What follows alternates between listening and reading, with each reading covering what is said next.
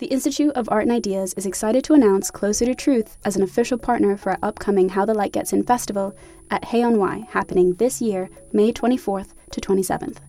Closer to Truth examines humanity's deepest questions with the world's greatest thinkers, from Nobel laureates and renowned scientists to theologians and best-selling authors. For 20 years, Closer to Truth has explored the deep questions of cosmos, consciousness, and meaning. This year, host Robert Lawrence Kuhn journeys to new depths with their Philosophy of Biology season, exploring topics like evolution, race, alien intelligences, sex and gender, and much more. Get early access to full episodes from this brand new season by registering for a free membership at their website, closertotruth.com. Discover the fundamental issues of existence, engage new and diverse ways of thinking, and seek out your own answers with Closer to Truth.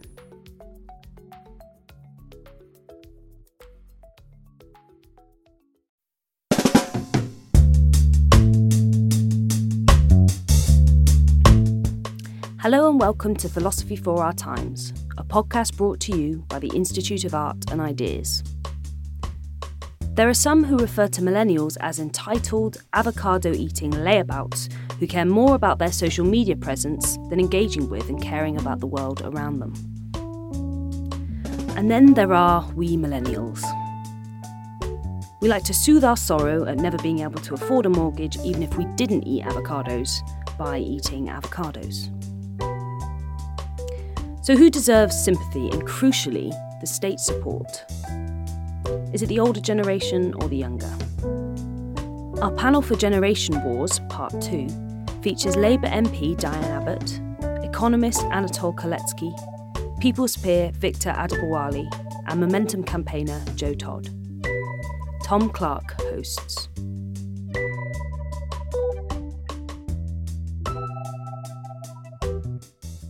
So Generations Wars 2 this is, because in 2011, when there might have been something a little bit up looking at the riots that engulfed British cities in that year, in a forward-thinking frame of mind, the How the Light Gets In festival staged a thing called Generation Wars, which was seen as rather hyperbolic at that time. It's almost received wisdom now, and there keep being new studies and reports that are finding huge differences between the generations on different measures. This big, chunky, authoritative report by the Resolution Foundation came out a week or two ago. You might have seen it in the news because it resorted to the recommendation of giving 10 grand to everyone on their 25th birthday because things had got so unequal. But there's an amazing range of evidence on different things. Commuting times, how much space you've got in your house, how likely you are to get out of bed and vote, how likely you are, once you're out of bed and voting, to vote for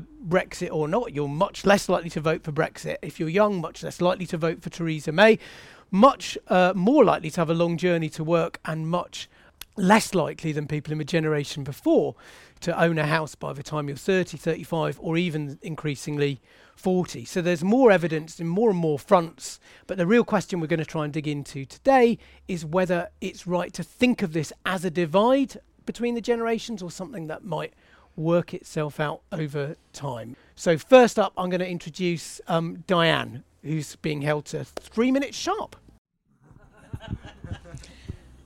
Okay, I have to admit to begin with that I think, tentatively this is, that I think this notion of intergenerational conflict is somewhat overhyped. But I do think that some of the issues raised as matters of intergenerational conflict are really the consequence of a whole series of political decisions which people actually voted for. Let me quote. Housing is the first of the social services. It's also one of the keys to increased productivity. Work, family life, health and education are all undermined by crowded houses. Who said that? Clement Attlee? No. Harold Wilson? No. Harold Macmillan, the then Tory Minister for Housing, who built 300,000 houses a year. And he said that, and it was seen as a middle-of-the-road position, because housing was then seen as a collective good, which society had some responsibility to provide. We turned in the Thatcher years and the New Labour years to seeing housing as a mark of social status, to seeing something which was primarily provided by the market. And of course, if you move away from collective responsibility to ensure that everyone has decent housing, and you turn to market-based solutions, you find yourself in the situation we are today, whereas young people in London and other high-priced cities cannot actually, from their own means, contemplate buying a house at all in the near future. That is not a question of intergenerational conflict. That is a question of people turning to the market and neoliberalism, moving away a collective notion of providing what ought to be broadly a public good. So I'm not saying there isn't intergenerational conflict, but I think that what you're often talking about is class conflict in which the outturns are measurable in terms of age. But fundamentally, it's about politics, and it's about people perhaps at the beginning of the Thatcher years, not really realising that if you say, as Mrs. Thatcher did, no such thing as society, then there are elements in society that will suffer. And at the present time, it's young people. Thank you. Thanks, Diane. So we've had Diane explain why there might be intergenerational conflict, but really most of what we think of as intergenerational conflict it comes down to failures in public policy and issues between the haves and have-nots. Anatole, explain why you think that's wrong. I think it is profoundly wrong, especially as we look ahead to the next 50 years as opposed to back to the last century. There's endless amounts of economic data about the amount that governments spend on the old people versus young and so on. But what I want to consider is what is the impact on the role of government of this very, very rapid shift towards an aging, not just society, but above all, an aging electorate. And I think we should start off by thinking about what are the really fundamental goals of government in any society. And they're basically threefold. One, to protect the status quo in the sense of protect people's lives, protect people's property, protect the culture. And this has always been true in any structured society. Secondly, to redistribute those resources according to law as opposed to brute force, so that, if our society changes, it changes through a legal structure rather than through mere violence. And thirdly, to expand the society in various ways, either through territory in the past or trade or technology. And that's been, the history of humanity over the last, thousands of years of civilization. Over the last 100 years or so, the expansion part of that has diminished in importance, basically, since the Second World War. The protection of status quo has essentially been achieved. Most people, at least in our advanced societies, lead reasonably secure and stable lives in the sense that their lives are not threatened. They're not threatened by starvation. And that leaves the last role and most important role of government, which is to redistribute the resources that exist in society, not just in terms of wealth, but educational opportunities and so on and so forth.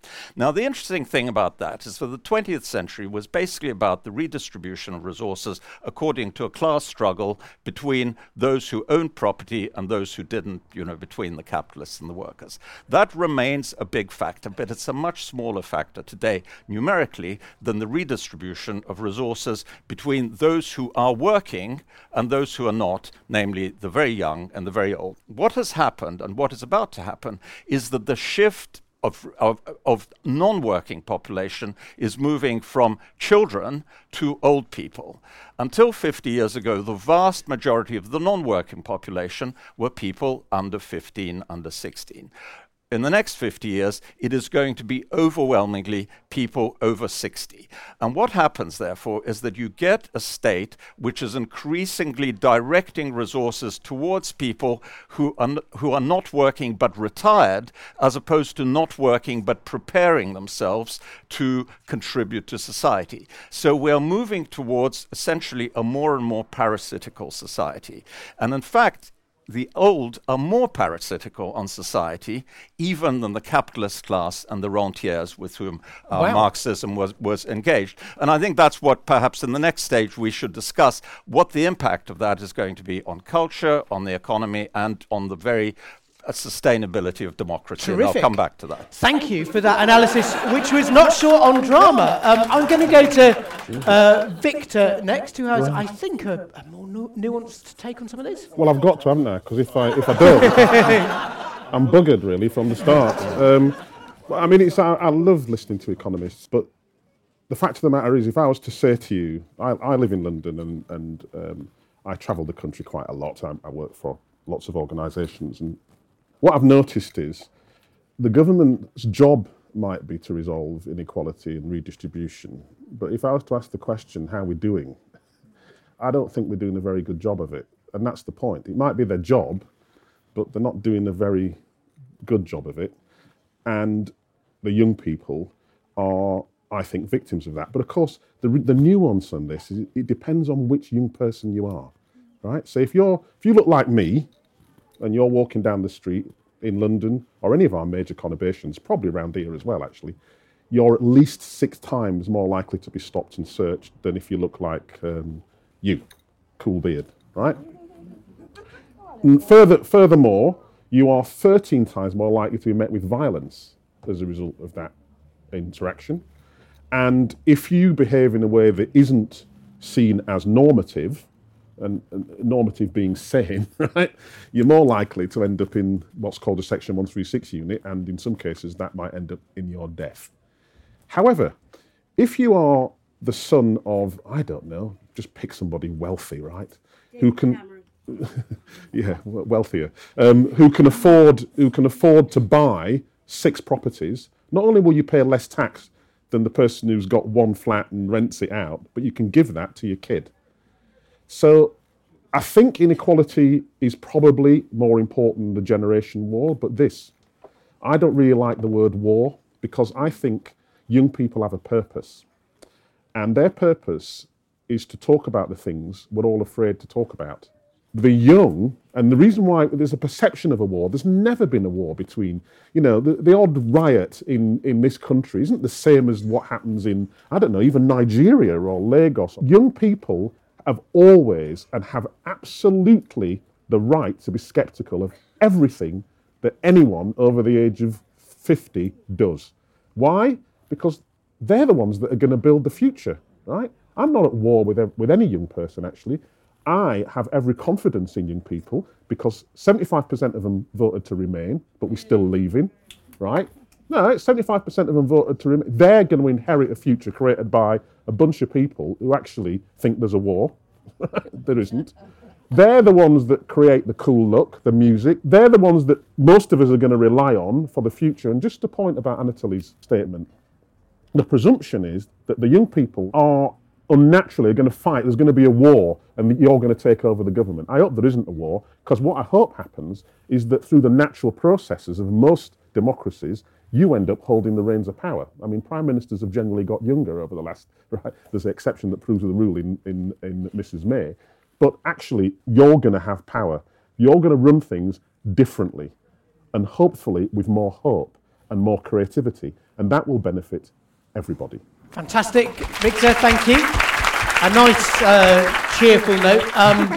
And now, young person. Over to you. Is there a war or not? Is there a war or not? Yeah, of course, but it's not between the different generations. The whole framing of this debate is, I mean, maybe not absurd, but it's not correct. And the idea that we can accurately look at society through the kind of frame of generations, it's not the case. I mean, it's already been pointed out. The idea of the generation is an incredible stereotype. You see all these column inches waste on talking about millennials and how we eat avocados and do these weird things in parts of East London, etc., etc. But if you think about your ideal millennial in your head, they're probably white. They probably work in a certain set of professions. They probably have a certain relationship to technology. Their visa immigration status is probably fine, and this doesn't represent everybody, or even the majority of people in my generation. So number one, these generation as sociological category is an obvious stereotype. But more than that, and loads of people don't know this, and I only know this because I read up for this debate, this whole idea of generation as a category was part of this political project. So, there's this book called Generations, written in 1991 by Howe and Strauss, and they basically set out to reconceptualize society, not looking at it through the paradigm of class, and these generations that had these fixed sets of ways of being, acting in the world, etc., etc. Although they posited it as an objective sociological category, they also were really quite open about it being a political project. They said in the book, we think Americans need a new way of conceiving of society, of interpreting meaning and working out what is going on. And they decided on this generational frame. And my number one critique of it would be that it's a massive stereotype. But number two, and I think this is the big one really, is that it really does individualise what are essentially systemic problems. And I think this came through in what you said, it ends up pitching people who are from the same family against each other, and me against my grandma, for things that are happening that are obviously not my grandma's fault. And that's my go-to phrase when I'm working this out at the moment. It's okay, my brother's struggling to get a job because of deindustrialisation in the north. Is this my grandma's fault? Obviously not. So you see what I'm saying? There's lots more I'd say about social attitudes and stuff. I think that what we saw happen in Ireland with the repeal of the Eighth, and the overwhelming majority of the repeal of the Eighth, was absolutely fantastic. What's even more interesting about that is 9 out of 10 young people voted yes, which is obviously a huge majority. There are attitudinal shifts with regards to generations that are really important to chart, and I think that's always been the case with generations. But when you're talking about this specific economic dynamic, and the idea that I should revile my grandparents rather than the super rich because they had a better life than me, I think that's completely wrong. And really, absolutely the wrong way to look at it. And it won't work towards a productive society at all. Right, well, we've got a good, thanks Joe, a good range of very different views there. Let's just try and think about this from the perspective of the older generation. There will be some people who, I see it in my own family, we raise questions like, is it really fair that we've just abolished educational maintenance allowance, which was the thing that triggered those riots in 2011, and then pensions, whether they're well-to-do or not, which historically they are, they've still got their bus pass. But Diane, what do you think of that as a way of looking at it? Is there another way of looking at it, which is to say the older generation lived through a time when life was harder, when people generally had less money than they do now, and have now got to where, not this generation. We didn't. We live in a period where for the first time, my son is likely to be poorer than I am. Right. That's just a fact, isn't it? So it's well, if you're thinking of someone who's 70, the people, there wasn't foreign travel, there wasn't iPhones, there was less disposable income. I'm thinking someone who's 70 or 80 might think, I worked very hard for a long time, what on earth do I owe to the young? What do you say to that if you encounter it, Diane? That's not an argument that I accept. I think clearly older people are entitled to economic stability, a reasonable standard of living, but that's to do with the notion of the welfare state. And let me say this about the welfare state. It is much derided. Even some people in my own party used to deride it. But the point about a welfare state is it's a state which provides you with care and support when you are most vulnerable. And you may be most vulnerable when you're a young person with young children, or you may be most vulnerable when you're older. You may be most vulnerable when you're ill. You may be most vulnerable when you are unemployed. But what has been deeply problematic about the attacks and undermining of the welfare state is it does leave some groups of people exposed and vulnerable. But I don't believe in this old versus the young narrative. It's like to take a very narrow thing in teaching, because they're cutting back on teachers' pensions now. There's a narrative that says, oh, it's because all these old teachers get big pensions. That's why we have to give you young teachers small pensions. That's absurd. It's because they don't want to pay to give teachers decent pensions overall. Setting old against young is not the solution to anything. A fairer society and support supporting and funding the welfare state is the answer to some things.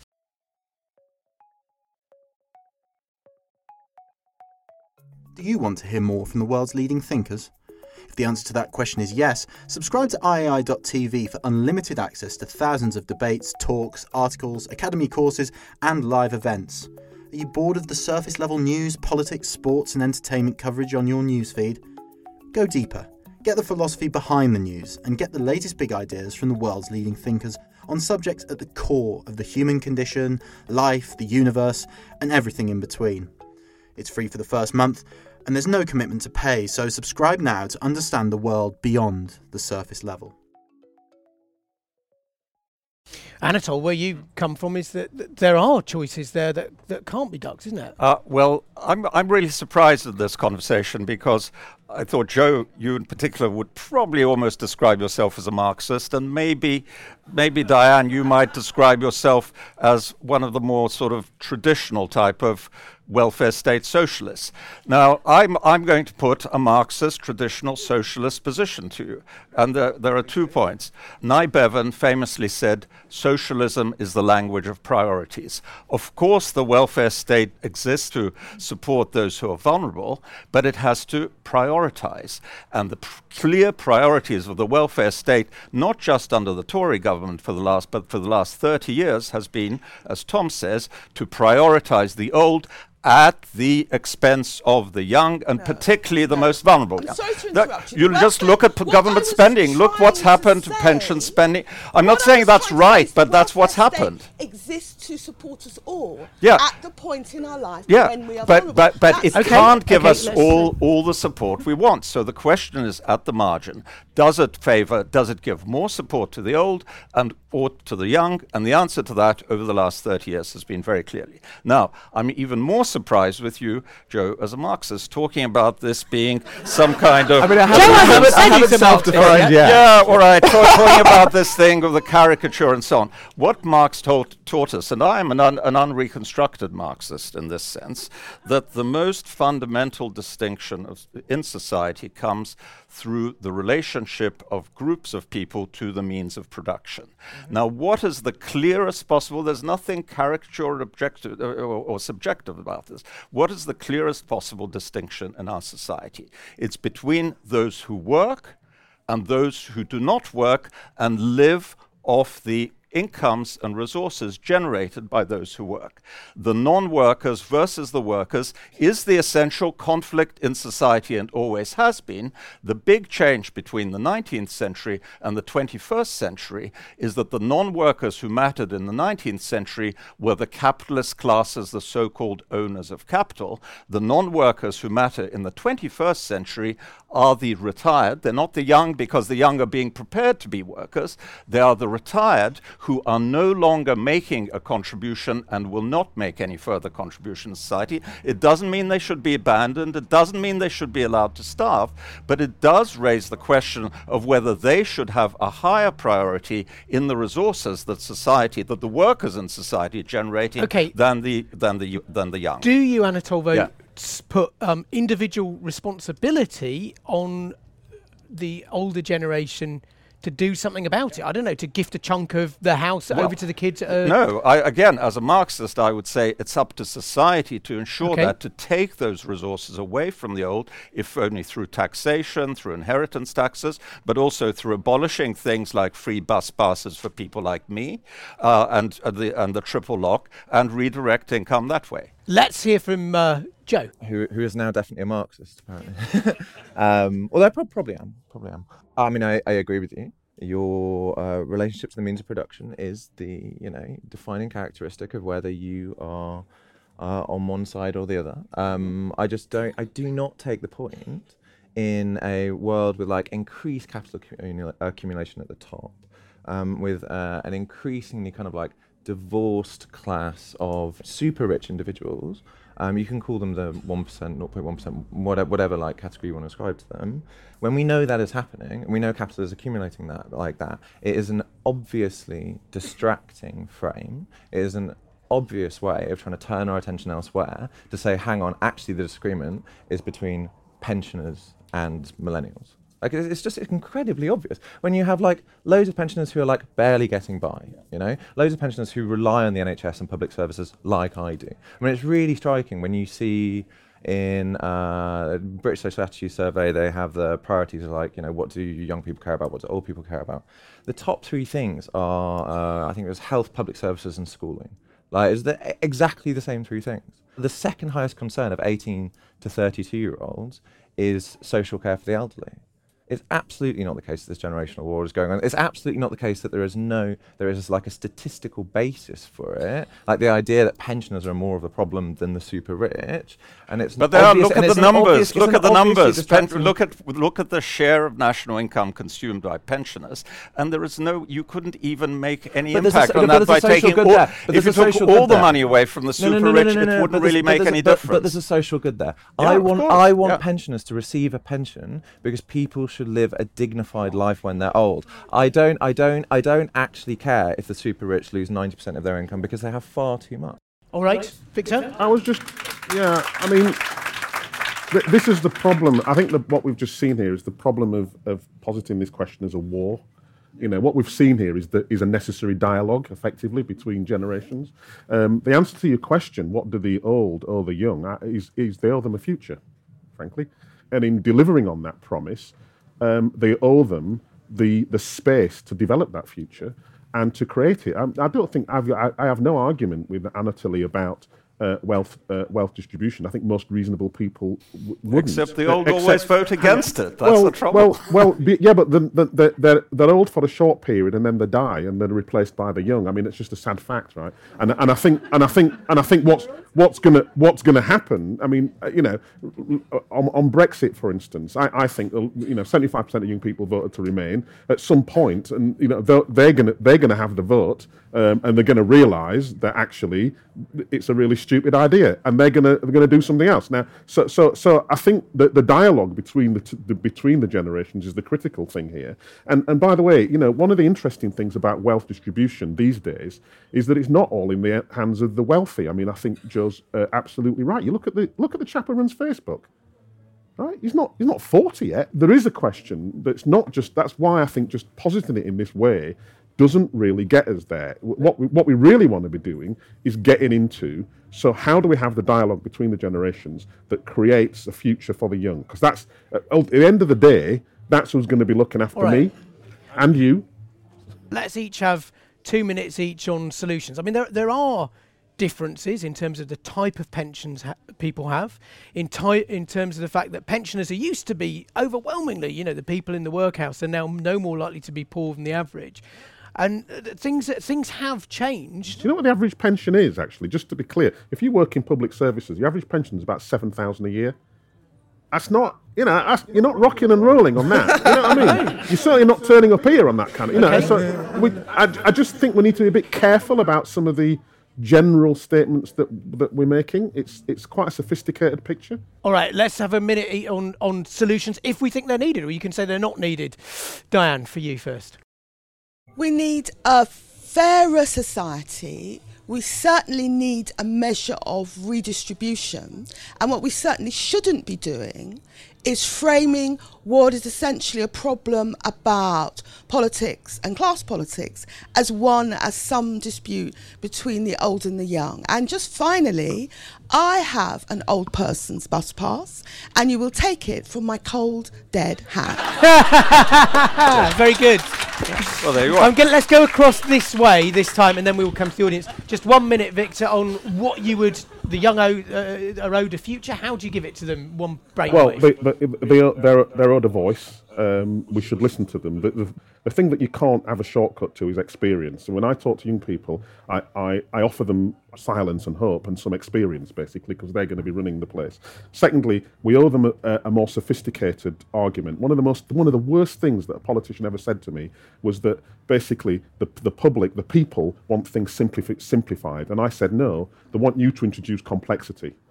That's what they want. So we need a more sophisticated debate than just young versus old. That's not going to work. And thirdly, we need to protect those things that the young people need in order that they can grow old with wisdom.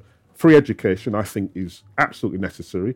I think we should listen to them about the kind of education they need. I know people that are going to be doing 14 exams in 2 weeks, and then we wonder about the increase in mental health.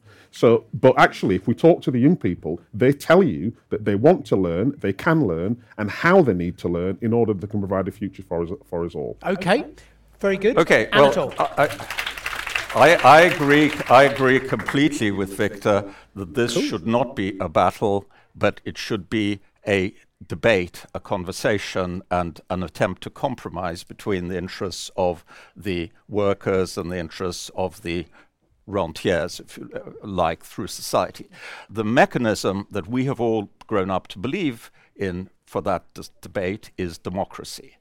The problem is that the aging of society is actually distorting really radically that mechanism of democracy in exactly the way, Victor, that you described. What we are finding is that more and more rapidly older people are voting against redistribution of income. They're voting for the preservation of their wealth, both in the private sector and in the. So what do you do about it? And in the role that they have in society and so on. So what do you do about it? And that is going to increase. That's going to accelerate. Societies are becoming more conservative. Certainly, British society is becoming more conservative. And you say Marxist, Anatole, that you just say that these historical forces are going to keep going. No, yeah, exactly. So frankly, I think that there's one of three things that might happen. One is the old people may decide that they have a duty to society and not just to themselves, and may change their voting patterns. Yeah. That looks increasingly unlikely.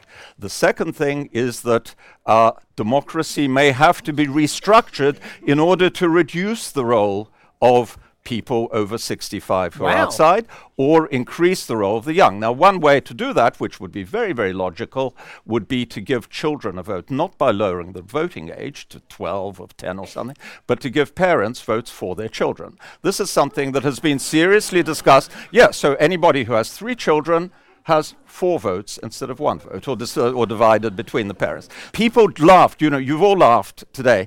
200 years ago, people would laugh the same way if I said give votes to women. Or give votes to yes, they would. And the third thing is that democracy itself may fail, and we may find that the democratic societies, which are increasingly dominated by the very short-term selfish interests of the old, are overwhelmed by non-democratic societies, such as China, such as perhaps Russia, by authoritarian societies, where you have political structures that are willing and crucially able to think about the long-term future of their society rather than just the interests of individuals who have 5-10 years to live. Thank you very, very much.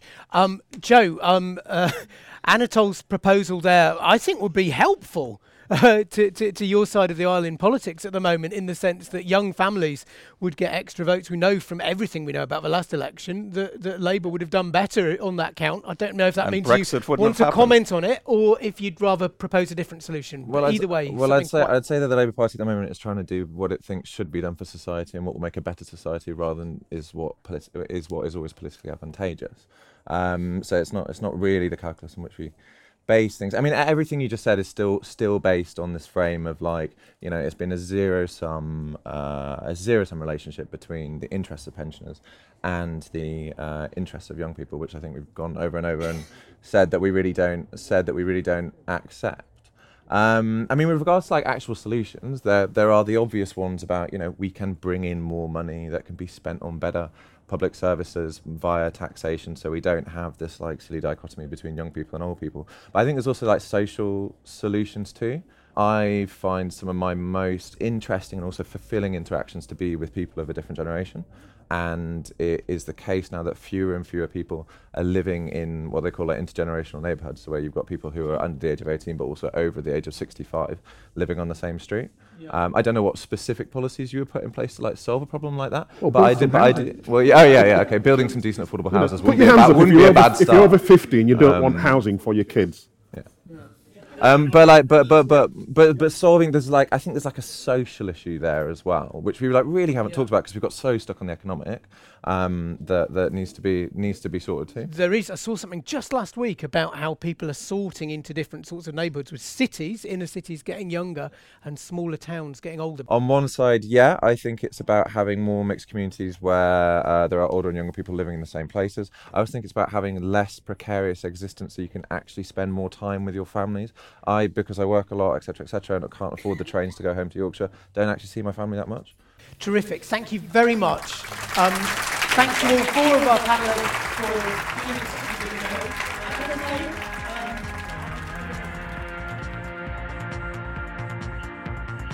We hope you enjoyed this podcast, which was brought to you by the Institute of Art and Ideas. So, what do you think? Let us know by tweeting @IAI_TV with the hashtag Philosophy for Our Times.